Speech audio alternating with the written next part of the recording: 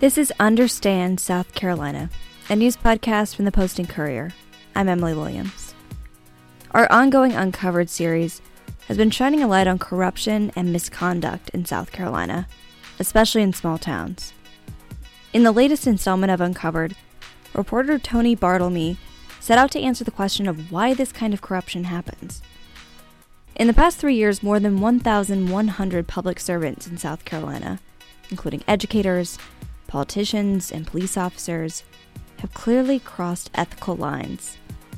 And often, those public officials are caught doing the wrong thing with little or no consequences. We're talking about that today.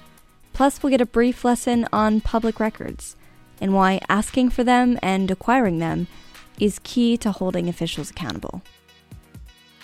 Hi, my name is Tony Bartlemy. I'm a project reporter here at the Post and Courier, and one of the reporters working on our Uncovered series, our ongoing look at corruption, especially in rural areas across the state. Just refresh our memory. What is Uncovered? What is the Post and Courier trying to do with this series? Well, one of the disturbing trends in our country really is the decline of small and community newspapers across the country. And what happens is we're losing our community watchdogs, and people behave differently when they're not being watched or being watched. So what we're finding is that there's a lot of corruption that's taking place that needs to be reported on. So we're trying to fill that vacuum, basically leveraging our investigative resources here at the Post and Courier with resources and knowledge and on-the-ground experience of local newspapers across the state. So in this latest installment, you're writing about this ethical gray zone that exists for public officials. What exactly do you mean by that? Yeah, Emily. As we did these stories, we started asking ourselves, why do people commit fraud? Why do they cheat? A lot of these people are just average people or not. They don't think of themselves as crooks.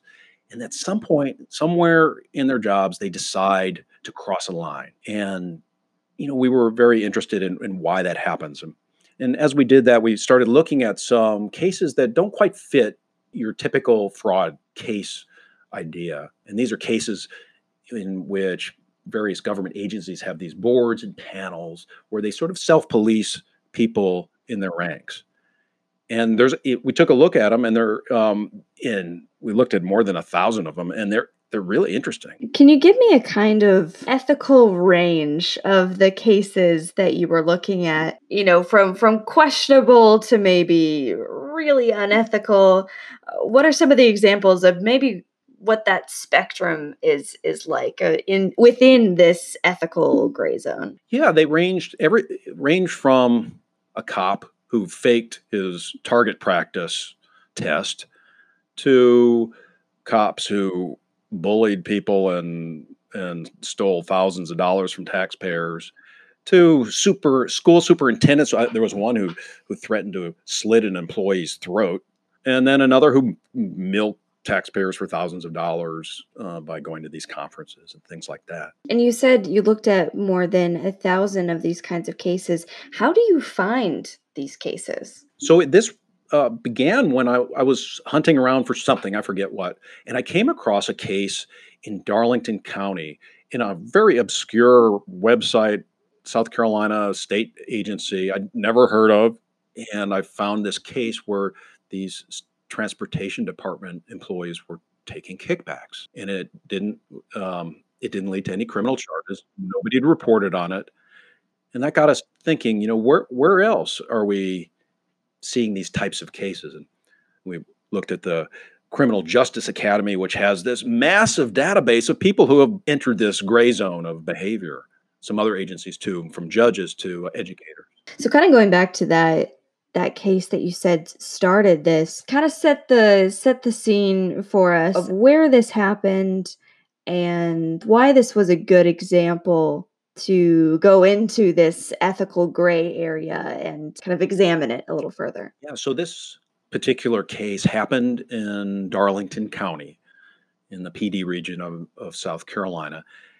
And it involved a couple of Highway Department of Transportation foremen who were paying a tree service company to remove trees. And what would happen is that the tree service company guy, the tree cutter, would come over, and the highway foreman would pay him with a credit card, a state credit card, a purchase card, and then the tree company guy would hand them $200 for giving him the business. So that's a kickback. Clearly wrong. You can't do that. The thing that I liked about this story was I got a hold of the SLED case documents. The SLED did a big investigation into it, and I got a hold of the video interviews of all the witnesses, including the highway, the transportation department folks. And you could see them, especially one guy. One guy was clearly his conscience was killing him. He was really upset. He came forward. He admitted what he did, and you could see the impacts of crossing the line. And I love that conscience issue, and that helped us explain sort of why people do what they do. Right, and that was the question that you were looking into, right? Is why people do cross the line like that. What did you find in terms of maybe some of that research that shows why people cross these ethical lines like that? Yeah, some of this sort of was common sense, but also, I don't know, for me, it really opened up my eyes a little bit, looking at some of the sociology behind fraud. And what happens is most people who commit fraud don't have criminal records. They are people who feel a sense of something inside of them is missing, some sort of lack, maybe they feel like they should be living a better life. Maybe they think their employees are going to screwing them, or they're not particularly happy with their jobs, or that maybe their employer did something that made them feel a sense of resentment. And so then at some point in their minds, they decide to cross a line and do something unethical. And then I think the most important thing that happens next, and this is what allows people to continue fraudulent activity, they start making excuses. They rationalize what they're doing. Oh, everybody else is doing it. I should have gotten that raise anyway. And then suddenly they've gone from law abider to lawbreaker. Going back to that case in Darlington County, there were two different foremen. How were each of them involved? So one foreman it was his job to pay the tree company, but then he has this purchase card, this P card as they call them, and he'd racked up so much money on his P card that he was at his spending limit. So he asks another foreman, "Hey, can you pay this guy?" And the guy says, "Okay, yeah, no problem." And that's when the tree guy comes over to him and says, "Hey, here's $200." And that tears him up. But then something else happens. So a year later, the same situation happens again. The tree cutter comes over and tries to offer him money, and the foreman says, "No, I can't take it. This hurt. This tore me up." So the tree cutter just throws the money on the ground. And so does the foreman pick it up or not? You got a hold of those SLED interviews where they were asked those questions. Did you ever take those kickbacks? Did you pick up that money? What did they say? I'm especially interested in the one who had that battle with his conscience of saying, no, I shouldn't be doing this. Yeah. So the guy who was really struggling over it, he sees the money on the ground and he picks it up. But you know what I thought was the most interesting thing that he did after that? And it's very telling. He went home and he stuffed it in a jar with the other money that he'd taken. And he just kept it there, didn't spend it. What about the other foreman? Did he admit that he had taken kickbacks? Yeah, he was a little different. The agents called him in, and he denied doing anything wrong over and over. And it was a really tough interview. It reminded me of some of our interviews, when we're interviewing somebody and they go way off course and you try to bring them back. And they asked him over and over, did he take the money? He said no. And then finally they confront him with the fact that, yeah, we have evidence that you did. And then he finally admits to taking smaller amounts of money and apologizes for lying to them. His interview was a lot different than the other one, and he got fired. And the guy who really felt remorse, and actually he was the one who brought it to attention to his supervisors, he was suspended without pay for 5 days, and that was the end of it for him.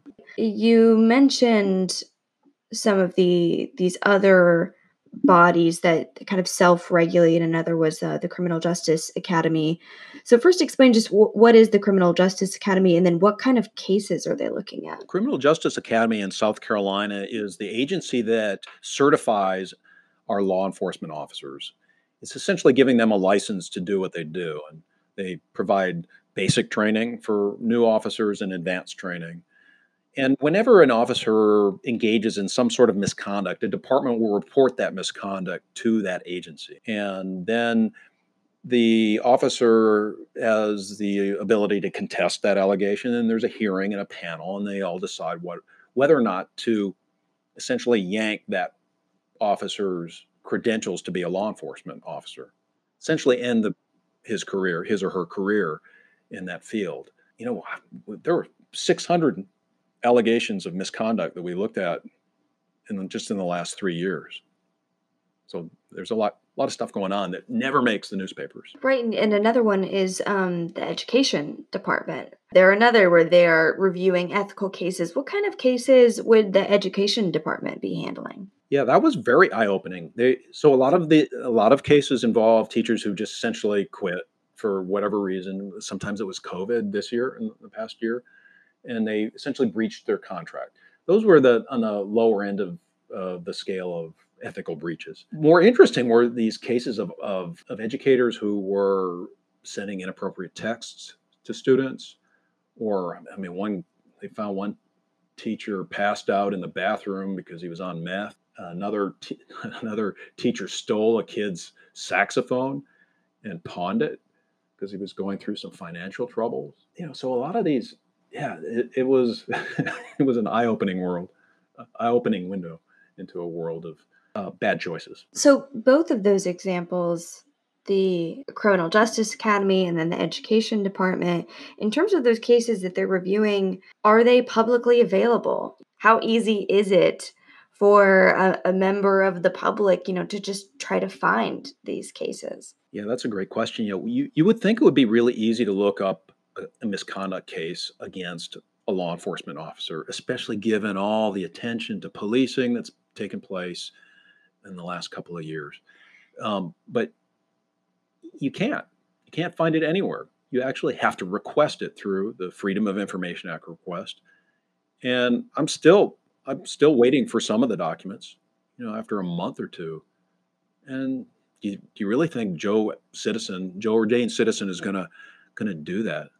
No, it's actually an easy solution. We put this stuff online.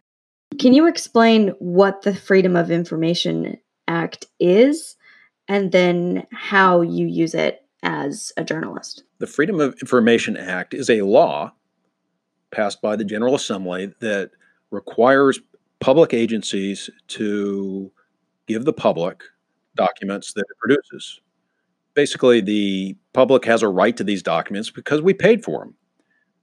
And reporters use this as a way to obtain information about murders and about police brutality, everything you can name.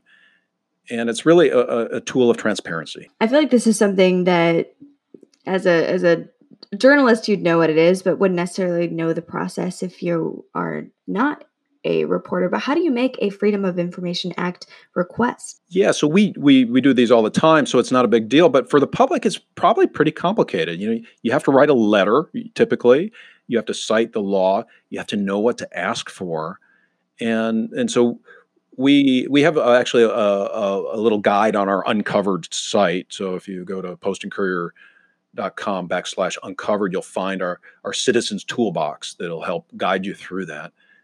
But yeah, you have to ask for documents. You have to be specific. And then you know what? You got to pay for it sometimes. And that's what sort of bugs me, is that here we are as taxpayers paying for these documents. And then we get slapped with fees that are, hundreds, thousands of dollars sometimes. And also, we're also seeing government agencies use this law as a way of denying or slowing the flow of information.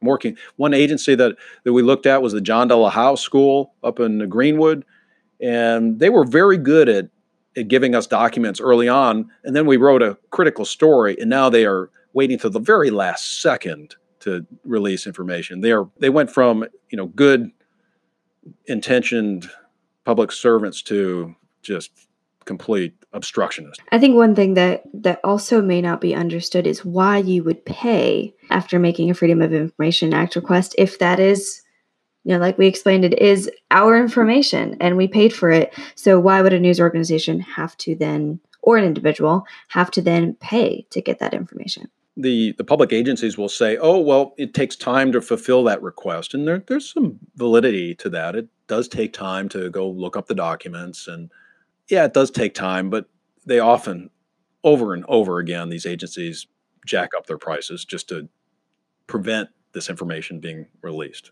And I think, at least in my experience, the most important thing when you are making a Freedom of Information Act request is that you know what you're asking for, and you know what you're looking for, and that can sometimes be a very specific thing, right? That specificity can be so important to getting all the information you need or getting next to nothing. Yeah. I'll make a true confession. I submitted a FOIA and I asked for emails that included all these search terms. And then the agency, this is John DeLaHowe, basically said, oh, we'll just look for all these emails with all of these, that contains all of these search terms. And I had meant any one of them. Long story short, they said, oh, we didn't find any emails.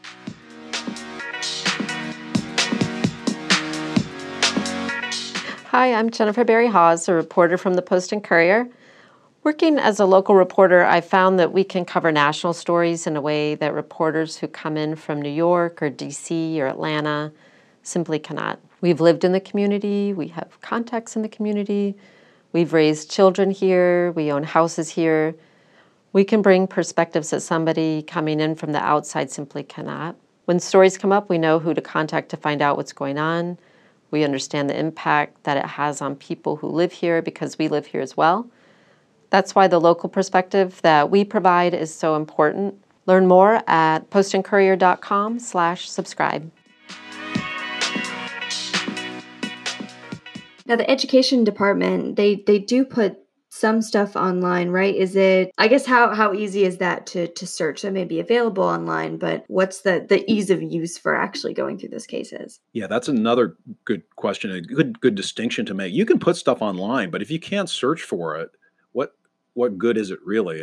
And so the education department actually does a little better. They put their findings online month by month.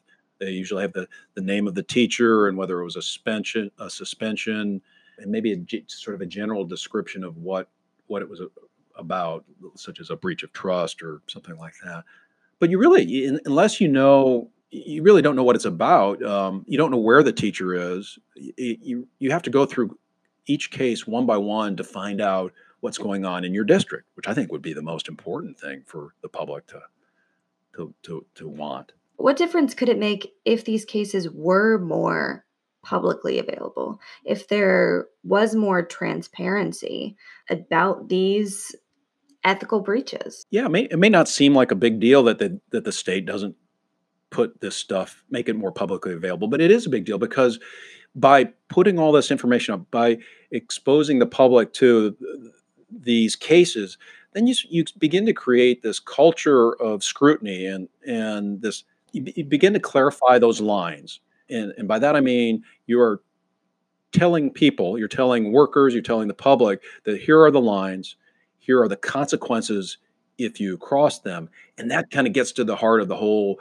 fraud recipe where you start making, the risks begin to outweigh the reward of doing something deceitful. So I guess the question then is, why are these bodies not making this information more publicly available? Yeah, they'll claim, oh, it's technology or time, but those excuses really fall flat when you think about it. We took a look at all of our at the Ethics Commission earlier this year for one of our uncovered stories, and the Ethics Commission also makes it very difficult to find out who has violated the state's ethics laws.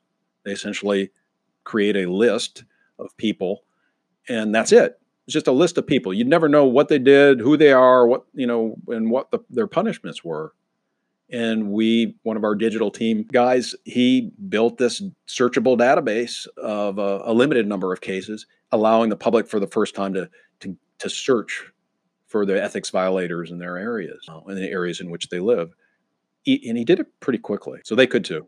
Yeah, and how can that tool be used? How does that tool work, and how might readers and listeners be able to use it to find out about ethical violations in their area? Super easy. All you do is you go to our story, and then you can use our little tool that we made, and you can search by name, you can search by geographic area, and find out who's doing bad stuff. This project is ongoing, and you've been working on this for a number of months now. Like you said, one of the questions that you were interested in is why people commit fraud. Is there something that was your takeaway, or what did you learn, and maybe do you have a little bit of a better understanding of why people cross those lines? Yeah, I think it helped me sort of think a little more deeply about our identities. How when we are, all of us at some point in our lives are going to feel a sense of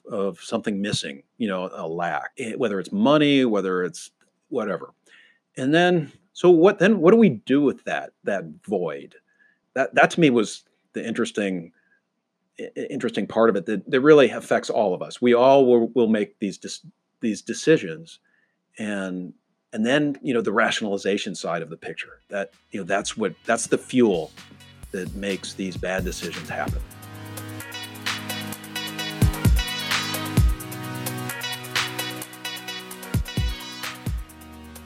All right, listeners, that's all for today.